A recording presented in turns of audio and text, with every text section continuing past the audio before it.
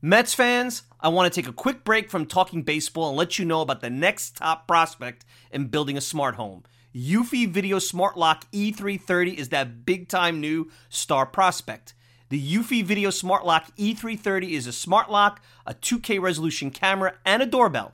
It's 3 devices in one, triple the security. You know triples are rare in baseball, but not with Eufy. You can have everything in one device rather than install many pieces on your front door. It's not just for security, but also for convenience. Just the other night, I had tons of packages in the rain. Rather than fumble for my keys, I easily entered my home. This is big since I have 4 dogs who are impatiently waiting for me at the door. No more concerns about losing keys, and you could assign passwords to your family members. Worried about when your loved ones are getting home? Eufy allows you to see them coming back home via the integrated camera. Hey Mets fans, this is a home run. I had a competitive product before Eufy, and it's the difference between a one-dimensional hitter and a 5-tool player. Eufy is that 5-tool superstar. Go to eufy.com, that's EUFY.com to learn more. Already sold? Go to Amazon and get your Eufy Video Smart Lock E330 today. Want to go to the store? Best Buy will have it starting around May 20th. Get complete control over your front door at ease with the Eufy Video Smart Lock E330 today. Say goodbye to your credit card rewards. Greedy corporate mega stores, led by Walmart and Target, are pushing for a law in Congress to take away your hard-earned cash back and travel points to line their pockets. The Durbin-Marshall credit card bill would enact harmful credit card routing mandates that would end credit card rewards as we know it. If you love your credit card rewards, tell your lawmakers, hands off my rewards. Tell them to oppose the Durbin-Marshall credit card bill.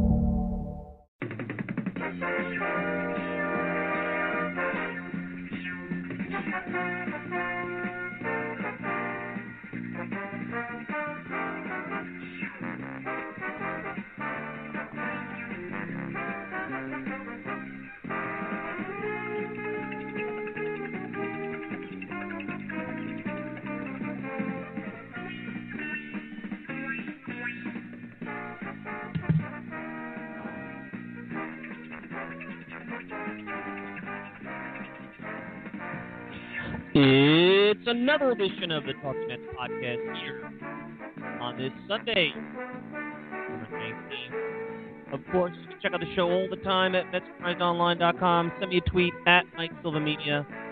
And you can get the show on iTunes, SoundCloud, Stitcher, pretty much whatever podcasting service you desire. Hope everybody's doing well. Thanksgiving week upon us. And here we are talking baseball, and that's what we do here. And first, in advance, happy Thanksgiving to everybody. Don't know when you're going to be picking the show up, but hopefully you have a good Thanksgiving, get some time off. Don't know what kind of news is going to come out of the world of baseball, but you never know. I think you're going to see a lot more.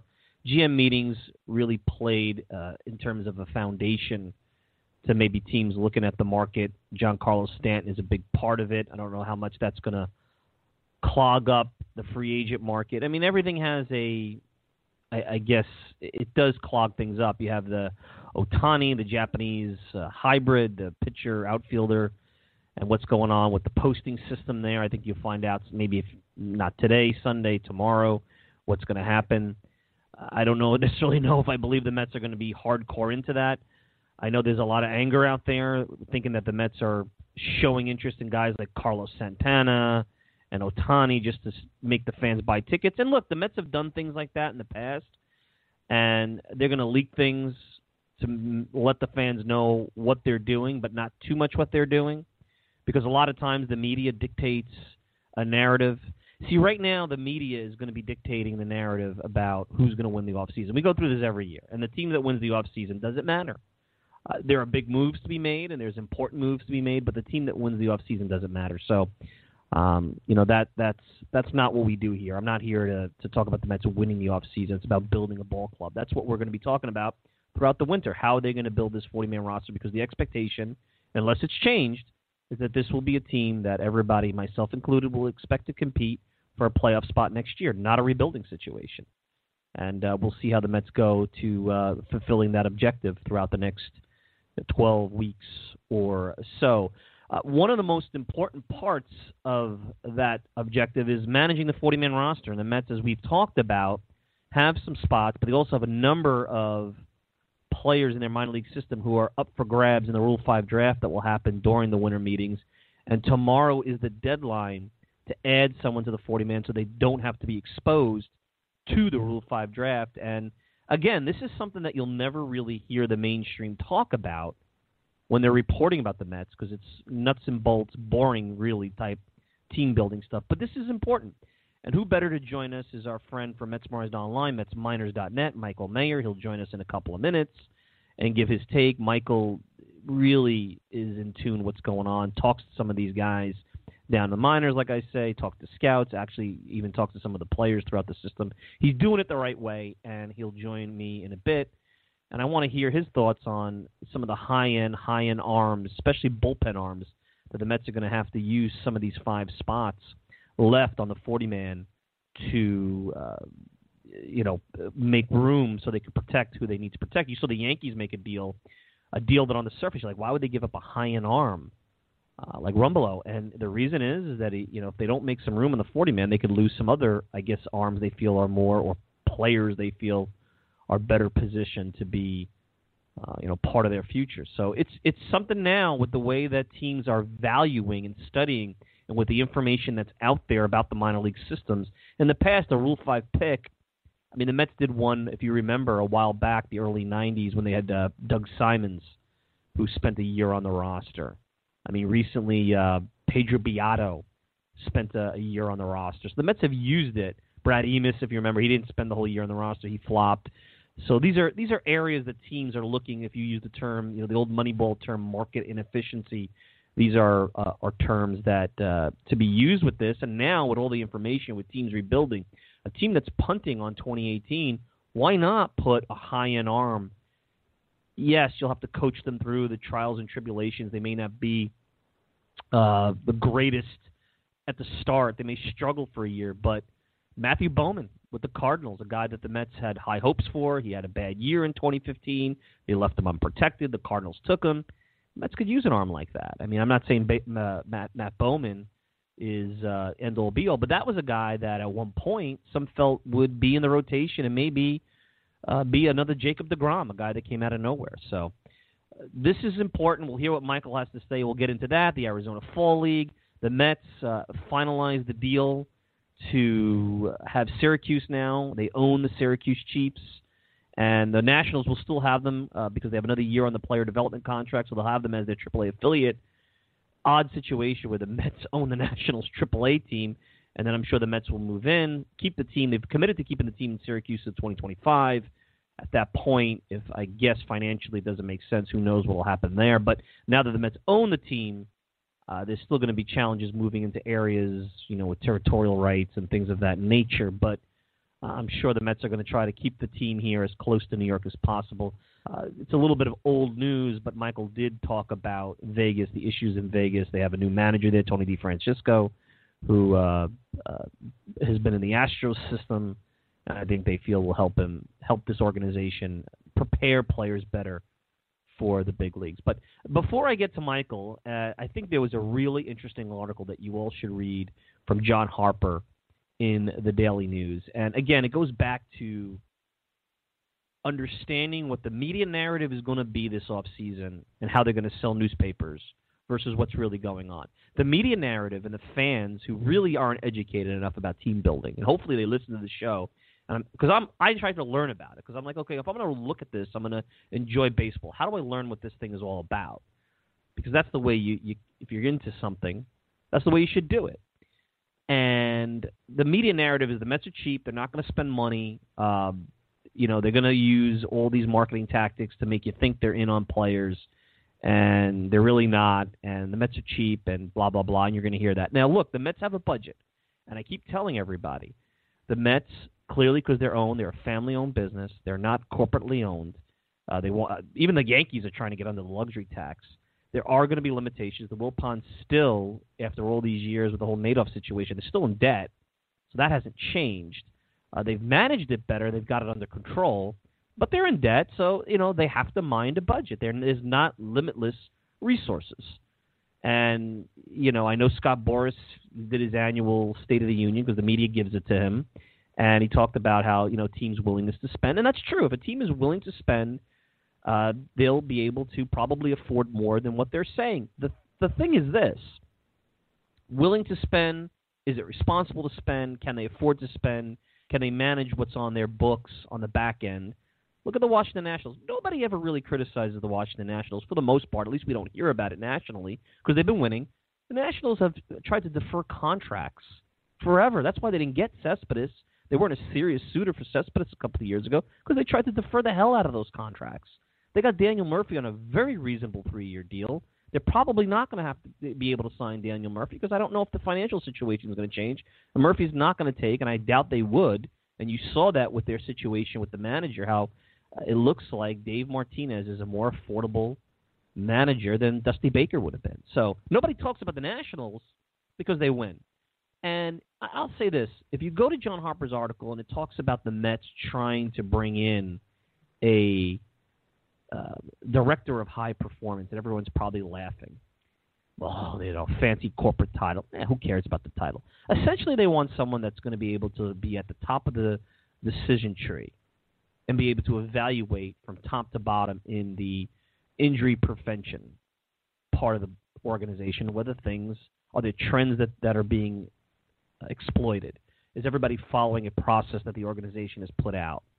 And it seems like Mickey Callaway, during his interview, one of the things that impressed the Mets most about this was some of the processes that the Cleveland Indians had and the progressiveness. And I think to see where the Mets have been, the most disappointing part about this piece, and again, go to Sunday's Daily News, go to John Harper's article.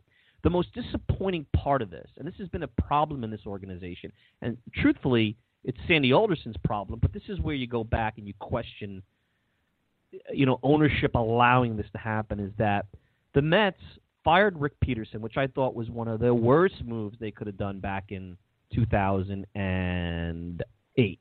And I know Rick has gone from Milwaukee to Baltimore, and I think Rick is hard, and now he's not, and he's been on the program. He was on the program earlier this year. Rick is not necessarily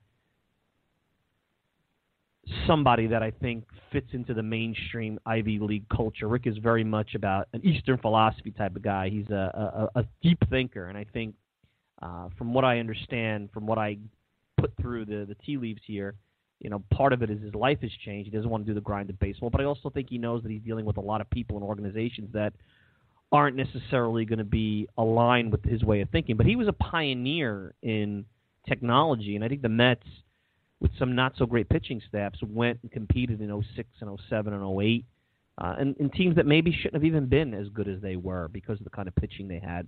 They let Rick Peterson go. They handed the keys over to Dan Worth, and I know Omar Minaya was around at that point.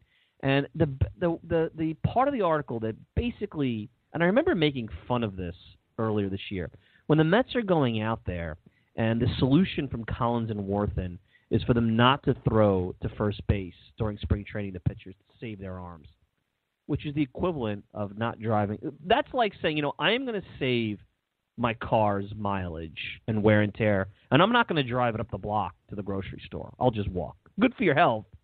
It's not doing anything.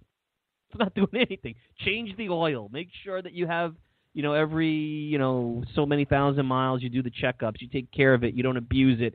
You don't go over potholes if you can. You try to do things. You don't just drive. You don't take your car and not drive it to the grocery store. That's not going to help you. They make you feel better, and maybe it'll keep it, rest it for maybe 2 miles, but you don't do that. And that's what they were doing. They weren't driving their cars to the grocery store while the Indians are out there using these Motus sleeves that are basically creating some kind of technological data points. And I don't know about this stuff. I'm not going to dive deep into it. I'm giving you the layman's term here. But they're basically these sleeves that the pitchers put on is helping them dictate the safest way to use these pitchers. And even talked about in the piece how it's not the curveballs, but it's the fastballs that do the most damage. So the Mets are really trying to put in a lot of different things here that I think aren't going to be talked about. They'll probably be made fun of in the media because you don't really need to go out and ditch everybody. The most dangerous thing that's going to happen is, and you've already seen it, and this has happened in other offseasons, the Mets, a lot of teams are asking about guys like Lugo and Gazelman and Matz, and I don't know about Wheeler, but it seems like those three names. Why do you think other teams are asking about that? They're asking about that because they know there's something there, and they feel they could bring out what's in there better than the Mets. Are they injury risks? Every organization, every pitcher is an injury risk. Everybody. So there's something there. And if you read what Mickey Callaway said after reviewing tapes of guys like Harvey and DeGrom and Noah Syndergaard and Matz and Wheeler, I mean, he compared Matz to Rich Hill. That's pretty high praise. And that's a guy, Rich Hill, that was pitching for the Long Island Ducks a couple of years ago. Nobody wanted him. So there's something here. There's talent here. And you ask teams that are taking over trash organizations trying to rebuild, and if you put gun to their head, do you want what the Mets have right now? Can you make something work with that? I bet you a lot of people would. And the fact that it hasn't worked and where they're at is a huge indictment on ownership. And it's not about spending money. It's about allowing guys like Collins and Worthen to run the show. And that falls on Sandy Alderson, but if you read any reports, that's as much on ownership why those guys survived. If you read this, the Mets are basically in the cash lane when they go through the tolls, while all the rest of these teams that are winning and competing for championships are an easy pass. And the fact that the Mets, you could say, well, they had these good years and they had top 5 in ERA a couple of years in a row. Maybe they could have been better. That's the thing. Everybody points to how good they were in 15 and 16. Maybe they could have been better. They were very fortunate to make the World Series. But that's not what this is about. The point is, there's a lot here. You have to feel good. And, Mickey Callaway may have sounded goofy at times during the interview, and there's going to be a lot of narratives and there's going to be a lot of nonsense and feel-good stuff that will come out of a lot of the pieces about Callaway throughout the offseason. But the reality is here is it's already started. 2018 has already started, and that's positive stuff. There's nothing wrong with using data and technology and things to evaluate these players. Yeah, there's a lot of hardcore fundamental principles out there that are still going to be part of it. But, they didn't even know that Cespedes didn't drink enough water. Think about this. They didn't know that Cespedes didn't drink enough water. Now, how would you know? You're not following him when he's having his breakfast. You're not having a camera on him. Well, now it looks like, and it seems like the Mets did some of this stuff, but it seems like a guy like Worthen, especially with the pitchers, was an impediment to it. I'm sure Collins was. It was interesting to hear Collins, who continues to do his media tour with Mike Francesa's goodbye party the other day, come out and throw a few nuggets out there about the team. You're going to hear Collins continue. And if you believe Collins is anything more than a figurehead in that front office to come in like a Mike Piazza in spring training, talk to the media, and run some drills, you're kidding yourself. And if he is anything more than that, then he's dangerous because he's a boob. And so is Worthen. They're boobs. And they've done a lot of harm to this organization. And it's good to see that if hopefully a good start for the Mets. This is so important. This is more important than anything they could do on the free agent market is getting some infrastructure here in this organization, some intelligence. And the worst thing that Sandy Alderson, when his tenure's over, and it's coming because he's moving John Ricco into a greater role. You can see that. The worst thing that Alderson ever did is allow Terry Collins to get into the building and allowed Dan Worthen to stay in the building when he took over in 2010. That was the worst thing he could do. And I think that if things don't end up with the Mets, and they've already not maximized their window of opportunity, so that's already passed. But let's see what happens in the next couple of years. If it goes and they don't achieve what they want to achieve, which is winning a championship, I think that's going to be a big part of it. And that was one of the very first decisions that he made under his tenure. And maybe that was ownership that made it difficult for him. It's very possible. But that's one of the very first decisions that he made. So anyway, let's get to Michael Mayer. I'm going to take a quick break. After Michael, I do want to get into Carlos Beltran. Carlos Beltran retired.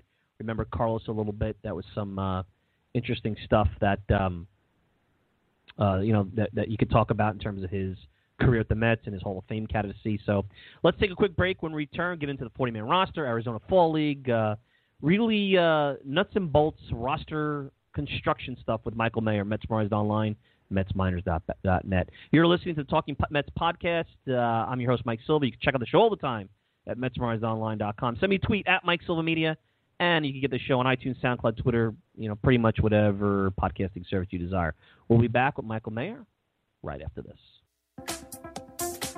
Hey, Mets fans. I'm going to let you in on a little secret.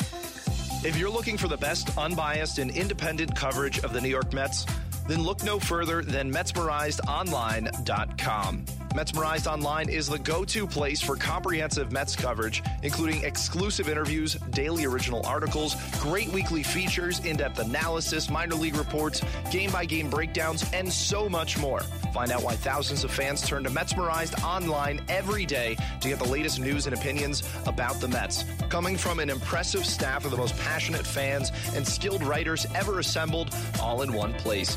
Check it out for yourselves, Mets fans. Go to MetsmerizedOnline.com right now. That's Mets, MERIZED, online.com, and get Metsmerized today.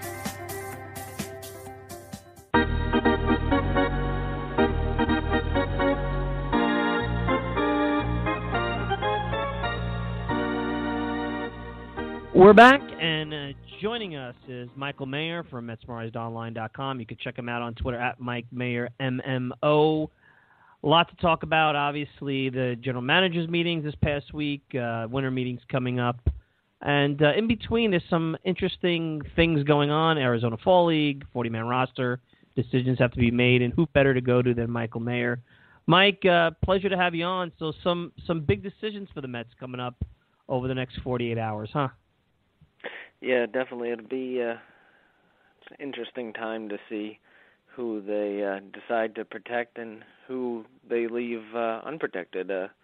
Just last year, a lot of people thought that they would protect Paul Sewald. Didn't. Some people thought he'd get drafted. Didn't. And then he ended up being a pretty important piece of the Mets bullpen last year. So it's an interesting part of the back end of the 40-man roster, and to see what they do with it. Yeah, I mean, they got I calculate about 5 spots open right now, and I'm wondering, before we get to, because there was some really good performances in the Arizona Fall League from various prospects, and I'm sure you'll get into a couple of them. But let's start with this 40-man roster crunch. Fans forget, you could talk about signing a reliever, signing an outfielder, signing a first baseman. You're going to need roster spots for that. So just because the Mets have 5 spots doesn't mean they'll protect 5 players for the Rule 5 draft.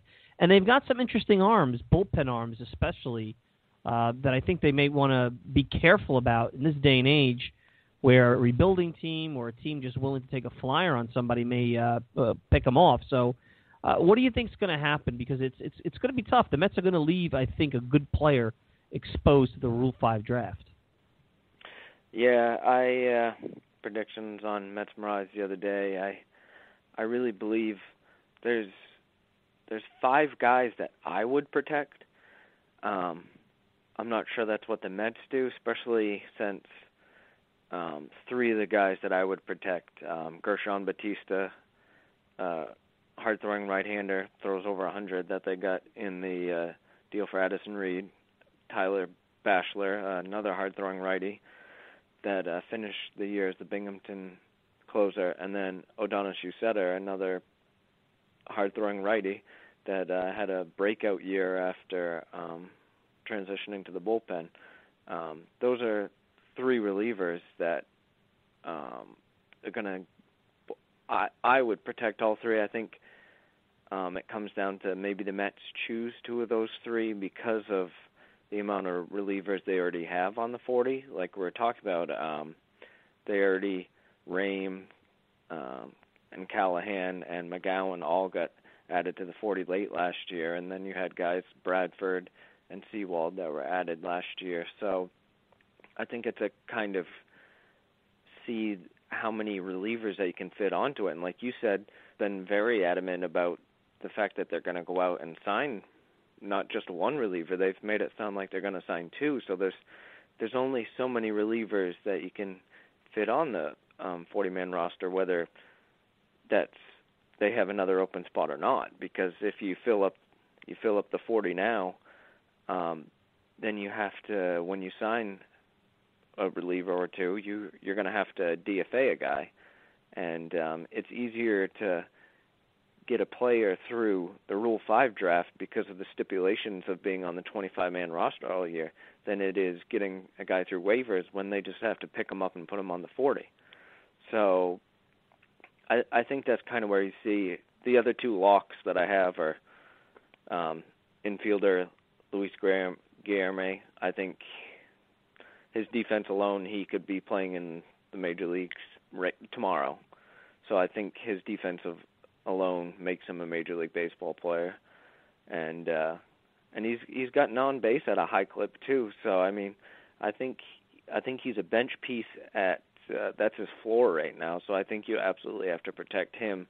And then Corey Oswalt, starter, that was actually the Eastern League Pitcher of the Year for Binghamton. So given what we saw last year with the depth of their starting pitching, I definitely think he's someone they absolutely protect. So it'll be interesting to see how it breaks down with the relievers that they have for options. Because there are other options that I haven't mentioned yet, but I think those are the three strong ones that they're going to consider. It's interesting because as you even go up and down the AFL roster, you go up and down the Mets minor league affiliates. Look, they've struggled. Sandy Alderson struggled to put together competitive bullpens on a consistent basis, but there seems to be, not just because they acquired these arms late in the year, there seems to be a number of high strikeout, interesting arms up and down the system. Maybe not all of them are going to help in 2018, but maybe the Mets have some options as the year into the end of this season, into the following year, where they can have a good bullpen. Yeah, you want to sign a couple of veterans. They want to compete. But you look up and down the AFL, they had some good performances, some interesting names. Maybe it's not as bad of a system. Maybe it's not as high-end right now because there's still a lot of question marks, but maybe the system's not as bad and can produce at least component players at the very least. Oh, yeah, I would say between the trades, some of the good arms that Alderson got in the trades and the breakout years for a couple of relievers, I think that's really could be a strength for them in the next couple of years is getting a couple of big league relievers out of that group and not just 6th, 7th inning guys. I think there's a couple of back end guys that are possible to get out of the strong group that they have. The guys that I've mentioned, and then in the AFL, like you were talking about, lefty Kyle Regnalt was unbelievable in the AFL. It's 17 strikeouts and only allowed 1 earned run in 12 innings, and he pitched well for Vegas this year too. I know he's an older guy. He's 28, but he's a former starter, so he throws 4 pitches out of the bullpen, and he's kind of like your Sean Gilmartin type, but he throws a little harder than Gilmartin, and we even saw it with Gilmartin. He had a great first year with the Mets, so he's the type of guy that I think we'll see at some point next year in the big leagues.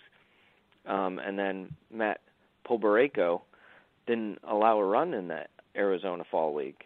A pretty hard-throwing righty. He's a little funky, too. He's short arm kind of guy that hides the ball well, too. He was pitching in independent ball to start the season last year, and the Mets signed him, and he pitched great in the minor leagues. I mean, he struck out almost 14 guys per 9 innings for Columbia last year.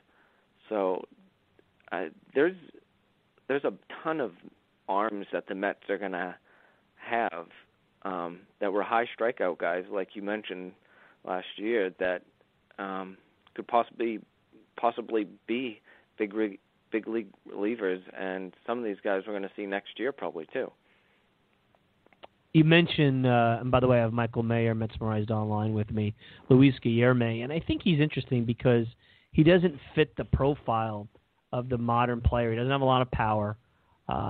He's a singles guy, great defense. Like you said, his floor probably is more of a utility guy, defensive replacement. But if he could get on base, if he could learn to work counts, be that number 2 hitter, save in a good offensive team, up the middle defense with him and Rosario up the middle, that's something the Mets haven't had in a long time. And I think I read somewhere, someone made a point. If this was a show, we were doing a show in 1989, Guillerme would probably be the kind of perfect second base, top of the order, number 2 hitter. The game has changed a lot since 1989, since 30 years ago, but it's interesting. Maybe those kind of players will eventually, if they progress and do a lot of the little things outside of the home runs, maybe they could stick. And in the right lineup, maybe they could even find some playing time. Yeah, I mean, you're talking about Guillermo. He's a guy who had a 376 on base last year at 22 years old in Double-A. So, like you said, he's more of a throwback type player where it's tough for him it's tough to see him as a everyday major leaguer now unless he starts hitting for more power. I mean, he has 2 home runs in over 1,700 minor league at bats. I mean, that's not something that's going to work in today's baseball. That type of power hasn't worked at all because he doesn't have. When you see a guy with low power and great on base, you think, well, he must be a fast guy. Luis Castillo, Juan Pierre, D. Gordon now, but he's not a fast guy either. So he's a step above average, but he doesn't have blazing speed like any of those guys. So you have to wonder once he gets to the major leagues and pitchers know that he has no power whatsoever, is he still going to be able to work out those walks with major league pitchers, presumably being ultra aggressive with him? So that's kind of the question mark you have with him, is if he's going to get on base enough to be an everyday guy, because his defense is certainly more than good enough. I mean, at shortstop and second base, he plays a Gold Glove caliber defense at both spots. Michael Mayer, Metsmerized Online, joining me here. We haven't had a chance to talk since the season ended, and it was made official late last week how the Syracuse Chiefs now are owned by the Mets. Mets are going to move their minor league affiliate over the next season from Vegas to Syracuse. I think this is a big deal, and you actually wrote with some good reporting right around when the season ended how bad things were in Vegas, not only from the fact that it's difficult to get players out of there, but issues with Pedro Lopez. Obviously, Frank Viola has actually taken a demotion, and I've heard a lot of good things about Glenn Abbott. It looks like he's going to become a more prominent voice maybe to help with the pitchers as they go from the highest level to the big leagues. Talk a little bit about Syracuse, Vegas. I think this is a big move. It looks like the Mets are finally getting themselves back where now between Binghamton and Syracuse and Brooklyn, you could do rehabs. You're building a brand up and down the state where you have different affiliates connected. I think from a business standpoint, it makes a ton of sense. And, this is a long time coming. There hasn't been any stability with the player development affiliation since they left Norfolk well over 10 years ago. Yeah, it's really tough to understate just how important this is going to be in the short term and in the long term. I mean, this, at the very least, I mean, they're buying this team, so it's going to be for the long haul, and they're guaranteed to be keeping the team at the ballpark in Syracuse through 2025. So this isn't a short-term fix either. So you just ask. All you have to do is ask some of the players, like Sean Gilmartin that previously mentioned, Eric Godell, some of the Eric Campbell before. I mean, these guys that had to constantly do cross-country flights, red eyes, to just get to the ballpark, so the Mets had enough and live bodies on the bench. It was a total mess to have out in Vegas, and that's not even jumping into the offensive power zone that place was and how tough it was to evaluate hitting pitchers. And so this is a huge step for the Mets to be able to have them only a couple hours away, and I think it'll be a great step going forward, and it'll be interesting to see in Vegas this year. I'm a big fan of Glenn Abbott, have been for a while, ever since I get a chance to see Binghamton a couple of times every year when they come up and play in Maine, so I always get a chance to talk to some of the pitchers and watch them firsthand, and he's great with the pitchers, and it's remarkable some of the guys we've seen who were oh, yeah, maybe they're a prospect, and then next thing you know, they're pitching in the big leagues when you got someone like Seth Lugo, Gazelman, even Michael Fulmer. Fulmer had his big breakout, part of his big breakout year was under Abbott in Binghamton before he got traded, and I think he was a big part of that. And just this year we've been talking about Oswalt. Oswalt really went from a no-name prospect to now he's might get added to the 40-man roster. So I think Abbott is a guy that has really helped this organization, and I think he certainly deserved his promotion, and it'll be good to see him one step closer to the major leagues, and at some point I think you'll see him on the Mets coaching staff. And Tony DeFrancisco from the Houston Astros. I mean, you talked about, I guess, Pedro Lopez, who was highly regarded. The shine went off the apple a little bit there. Real brief, I know it's old news, but it just seemed from big league coaching all the way down, things just weren't right last year. I don't know where it went wrong, but even in the AAA, I know that Viola's a name that a lot of Mets fans, including myself, were like, hey, there's a guy that seems to have worked with a bunch of guys and done nice work, but it seems like that coaching staff in Vegas, there was a lot of issues there last year. Yeah. Like you said, I don't want to delve too much into the past now, but yeah, it's unfortunate because I had talked about Pedro Lopez on this show with you about how highly I thought of him, and it just shows you that things can change pretty quickly in this game, and that we don't always know exactly what's going on behind the scenes, and that sometimes a mixture of guys in one clubhouse just doesn't work, or a mixture of guys in the coaching staff doesn't work, and just how quickly that type of atmosphere can crumble. And it's too bad to see, but like you said, brought in a new manager in Tony DeFrancisco, and everything I've talked to people and read about him, I really like. He's a big analytical guy coming from the Houston Astros, and obviously that's something that kind of ties into what the Mets have done at AAA with their scouting there, and it ties into how Alderson's strengths too. So I think he's a good fit for the 51s, and it'll be interesting to see what type of year he has in his first year in the organization.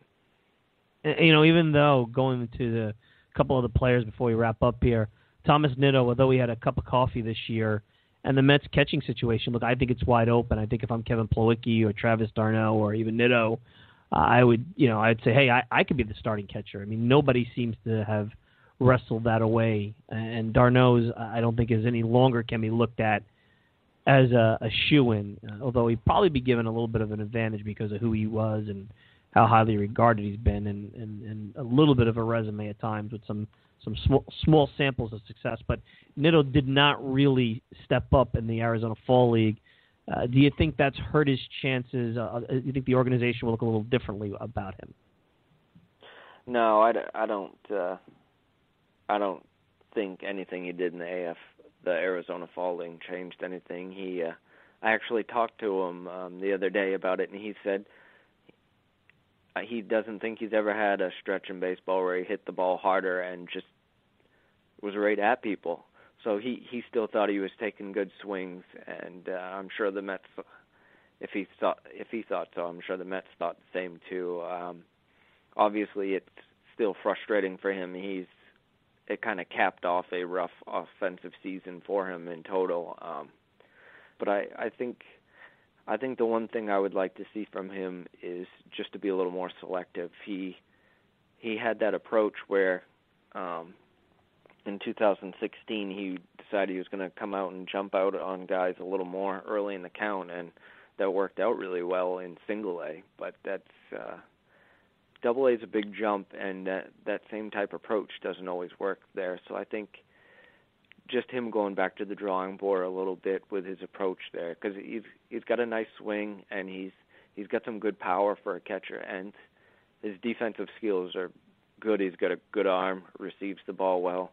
All the pitchers I talk to love throwing to him. In fact, one guy we haven't mentioned yet, knuckleballer Mickey Janisch, who had a great AFL season, and he had a great second half of the season. He told me Nitto is one of the best catchers receiving-wise that he's ever thrown to. So, I mean, that's high praise for a guy like Janisch who's thrown in a bunch of different leagues to a bunch of different guys. So that's I think he's going to make the major leagues, and he'll stick around as a backup on his defense.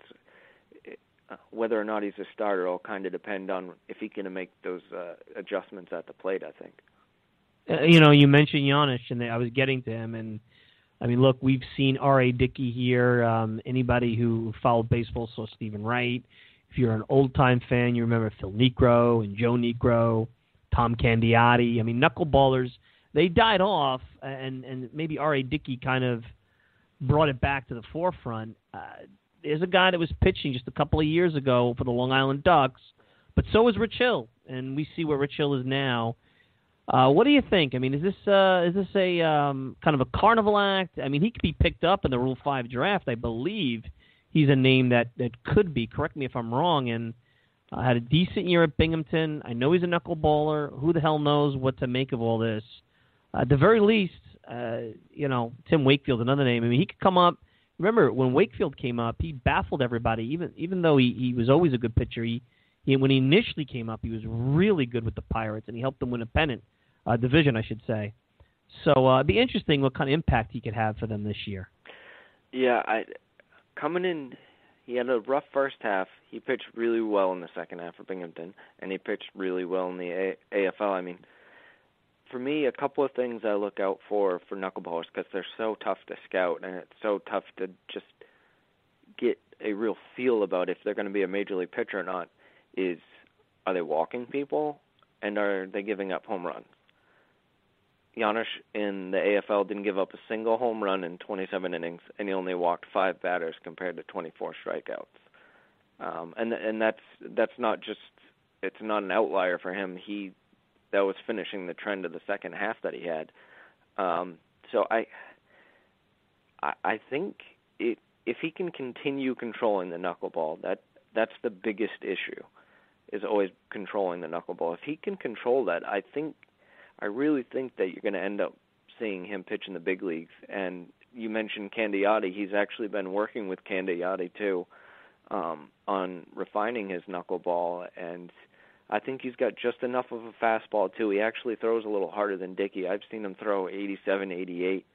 So, I mean, he's got enough of a fastball to kind of throw you off, too. So I think if he continues this trend of being able to control it and throw it for strikes, I think he really does have a shot. I'm not talking about R.A. Dickey. I would never predict that type of thing, but he's got a shot to pitch some major league innings, which, I mean, like you said, that's not something you expect when you were pitching for the Long Island Ducks a couple of years ago. Do you feel the Mets are going to lose somebody in the Rule 5 draft that's going to hurt them? I mean, you feel pretty good about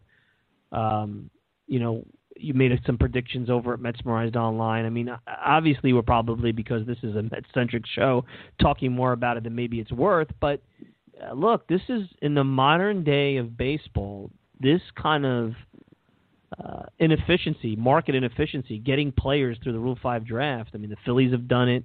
You saw the Mets do it. You can get yourself it's happened over the course of, I think even at one point maybe Cecil Fielder was a Rule 5 guy. So if I'm not mistaken, I'm trying to think back. So you can get a contributor in the Rule 5 draft, and you can lose someone. I mean, the Mets lost a guy a couple of years ago to the Cardinals. You definitely can, I don't want to say it's painful, but you can lose a decent arm or a decent bat if you don't do the right thing and make the right move.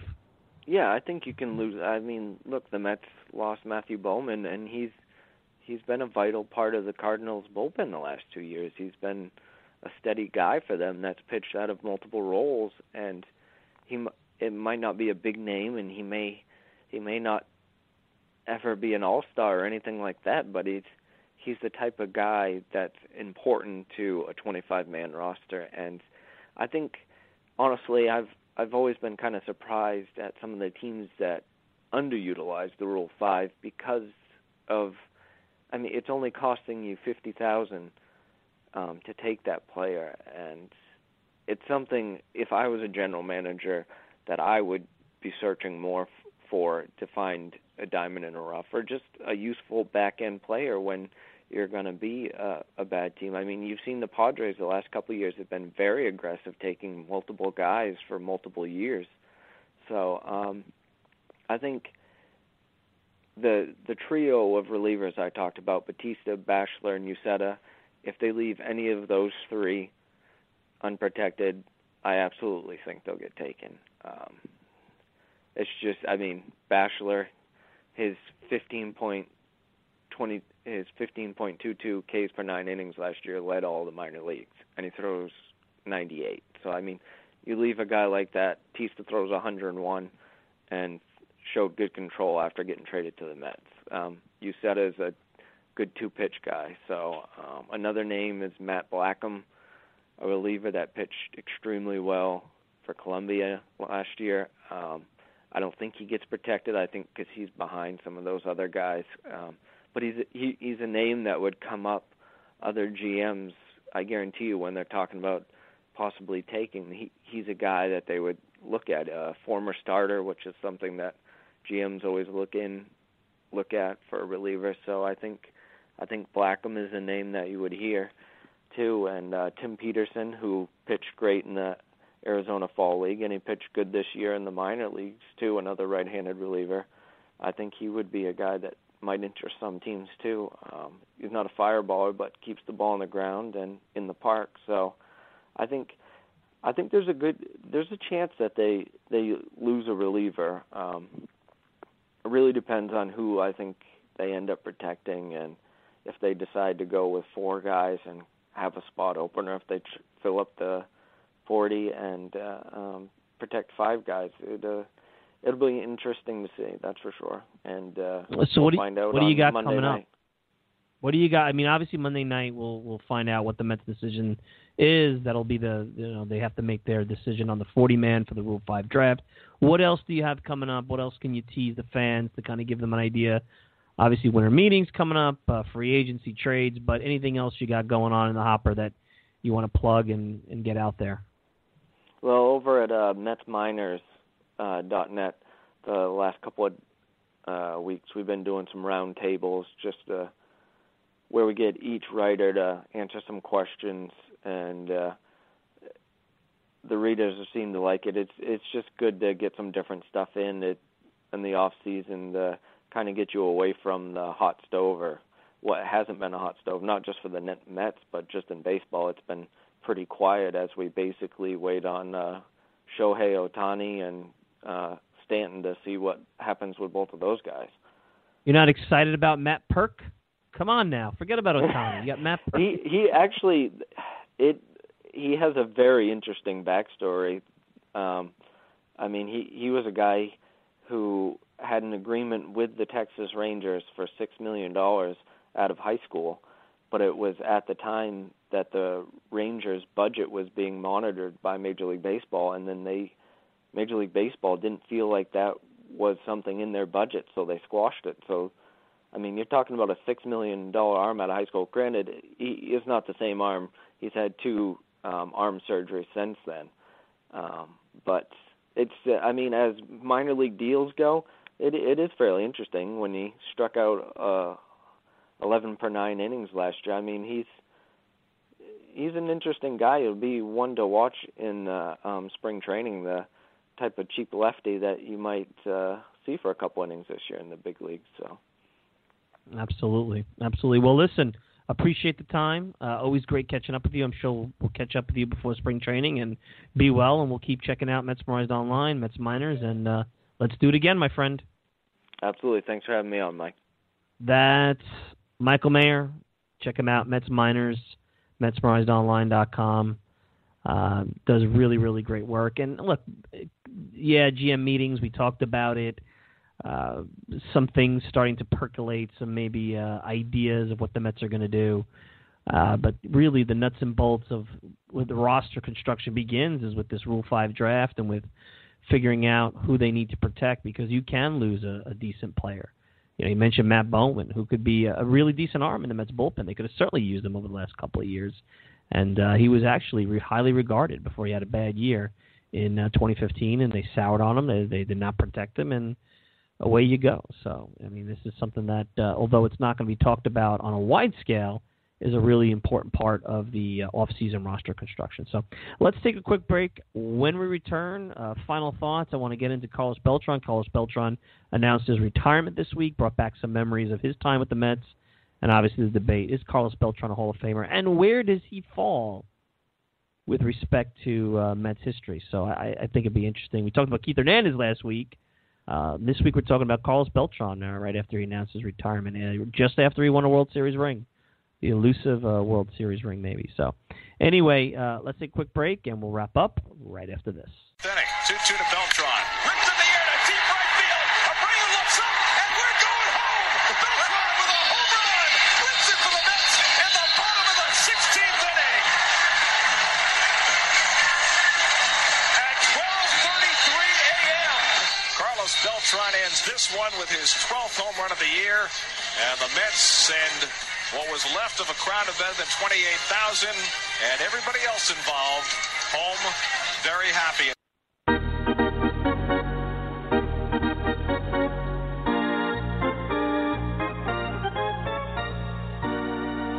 Final thoughts, and that's always a pretty cool Carlos Beltran moment with the 16th inning home run against the Phillies in 2006, and we're going home, and I remember watching that game, and early season, the Mets had a lot of those type of wins in 2006 that spurred them on to what ultimately Beltran was part of, which was part of a disappointing Mets team, and they never really shook 2006. The fan love affair ended. That was a love affair between the fans and the team. There was a lot of bitterness about how that ended, and Beltran and Delgado, and there was all the Latino connection that I think sparked some controversy. The fans didn't feel the same way about the team the following year, and the collapse, and then this, 08 and that hanging over, then the Mets never were able to recover, and then injuries and Jerry Manuel and bad contracts just ended things, I think, sooner than they should have been. But from 2005, which was a tough start for Beltran with the collision, because you could throw that in there, but if you just take 2006 to 2008, he was an outstanding Met, probably the best player on the team. And even after that, I'll tell you, before I get to the numbers, what defines Beltran, with the kind of, he was always criticized, not being clutch, not a grinder, soft.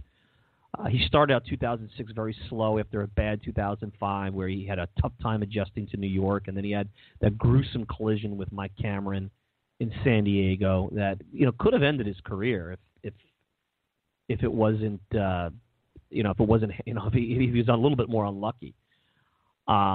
Really serious stuff, colliding. I have basically two center fielders out there with center field mentality going after a ball. What do you think is going to happen? But they tried, the Mets, to do something with a couple of players to improve their defense, and Cameron was still a decent offensive player. But we came back, got off to a slow start. I always remember a key point in 2006 was when Julio Franco, after a home run, he didn't want to do the curtain call out of the dugout because the fans wanted it. And he was angry at the fans at how they would treat him. Julio Franco encouraged him to go out and take the curtain call.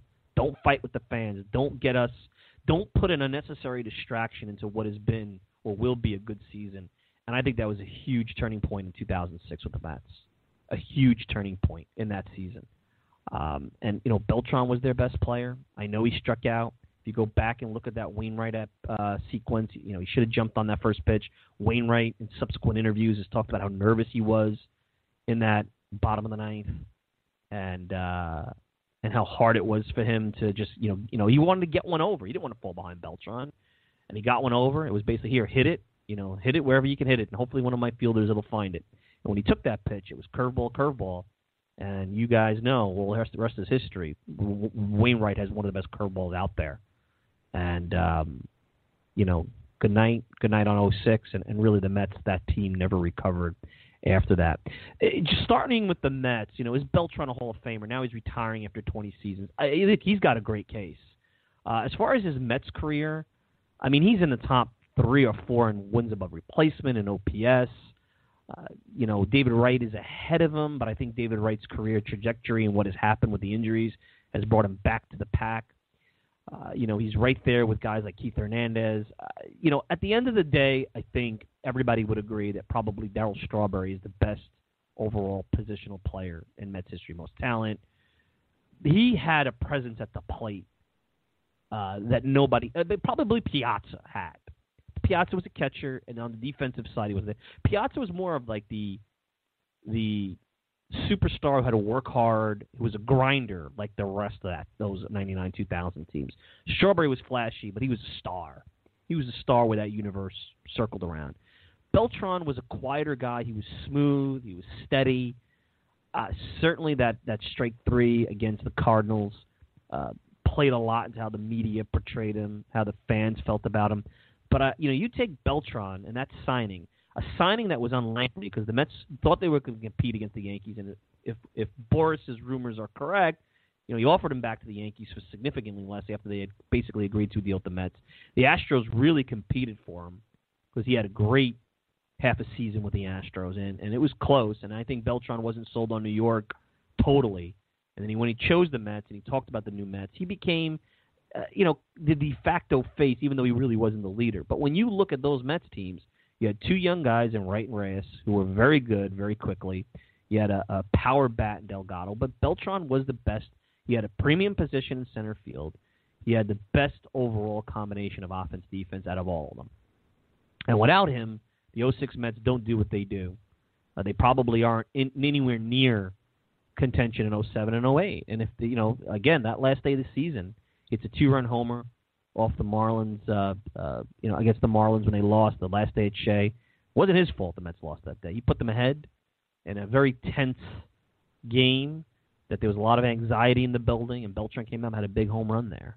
And he had a big postseason in 06 before the strikeout, and he never got another chance. But I'll tell you, the one thing that really defines Beltran to me is I was talking to a member of the 2011 Mets in spring training. This is after he had the surgeries on his knees, and everybody thought he was done, including me. He looked gimpy in spring training. Maybe, Terry Collins was talking about maybe he could play once or twice a week, maybe 3 times. He's going to have to take 2 days off. He's not going to be able to play day games after a night game. Guess what? He hit this is the last year's contract. Mets aren't going to get anything for him. Mets are rebuilding. They wound up getting Zach Wheeler for him because he was that good in 2011. Guy had, a 300 batting average, an OPS over 900, 22 home runs, an on-base percentage of 385, and the Giants used them for their stretch run, gave up their best pitching prospect, and then he goes to St. Louis, gets to World Series with St. Louis, has 2 really good years there, and even had some decent times now as he was not able to play center field anymore after his Mets days. He was already playing right field by the time they traded him. He wasn't center field anymore because of the knee. Couldn't keep up with the demands of the position. He had a pretty decent career with the Yankees too. I mean, not bad. And then, got traded to Texas, helped them with their stretch run, and then this year was more of a played every day, but not the same player anymore. Basically a shell of his former self, and decided to retire, but more of a veteran leadership influence at 40 years old. But, I was told in that spring training in 2011 that Beltran pretty much was done. Nobody knew how he was going to make it through the season. He looked gimpy, and he basically had the last portion of a career that now, you can argue, is a Hall of Fame career. He's top 60 in wins above replacement overall. He's top 20 in outfielders. I mean, think about that. In outfielders, guys, Carlos Beltran is ahead of guys like Manny Ramirez, Tim Raines, Tony Gwynn, Dewey Evans, Duke Snider, Andre Dawson, Dave Winfield. Dave Winfield. Think about that. Nobody. I mean, he's right there. I mean, here's a guy who has, when you look at the final stats, he's hit, 435 home runs, 312 stolen bases. And that's probably the part of his game that when he came to the Mets, because he started to have knee problems pretty quickly when he was with the Mets. It just got progressively worse. He probably needed his knee taken care of a lot sooner, but he played through it. He played 151 games in 05, 140 in 06. I remember he had some early season knee issues. He played 161 games in 08. That's probably the wear and tear on those games, probably exacerbated playing center field, playing a Gold Glove center field, exacerbated the the knee injury that happened in 2009, and then he basically missed the full season, half a year of 2009, half a year at 10, pretty much missed the full season in his late prime of his career. That would have helped him, may have even gotten him to 500 home runs. Who knows? But he hits 500 home runs. I don't think anybody's going to argue about Carlos Beltran being a Hall of Famer. So to me, he is. I think he's a much more important Met than fans give him credit for. I think the narrative of him being unclutch is unfounded. It's based on one at-bat against a tough pitcher in a situation in a game that, they got beat. They got beat. It happens. Cardinals played better. Mets got beat. Willie Randolph didn't manage a great series either. And Game 2 is when they got beat. So that's my thoughts on Carlos Beltran. We had Keith Hernandez last week, and now Carlos Beltran this week. And, some interesting stuff anyway. Hey, we're out of time. I want to thank Michael Mayer for joining me today. You can check him out on Metsminers Online and MetsMiners.net. Of course, I want to thank all you guys for tuning in. You can check me out at Mike Silva Media. You can check out the show on iTunes, SoundCloud, Stitcher, pretty much whatever podcasting service you desire. Hey, guys, happy Thanksgiving. We'll see what the week brings. I'm not sure if we're going to do a podcast next week, holiday weekend, but stay tuned. We'll see what the news brings. And enjoy your holiday. Talk to everyone soon.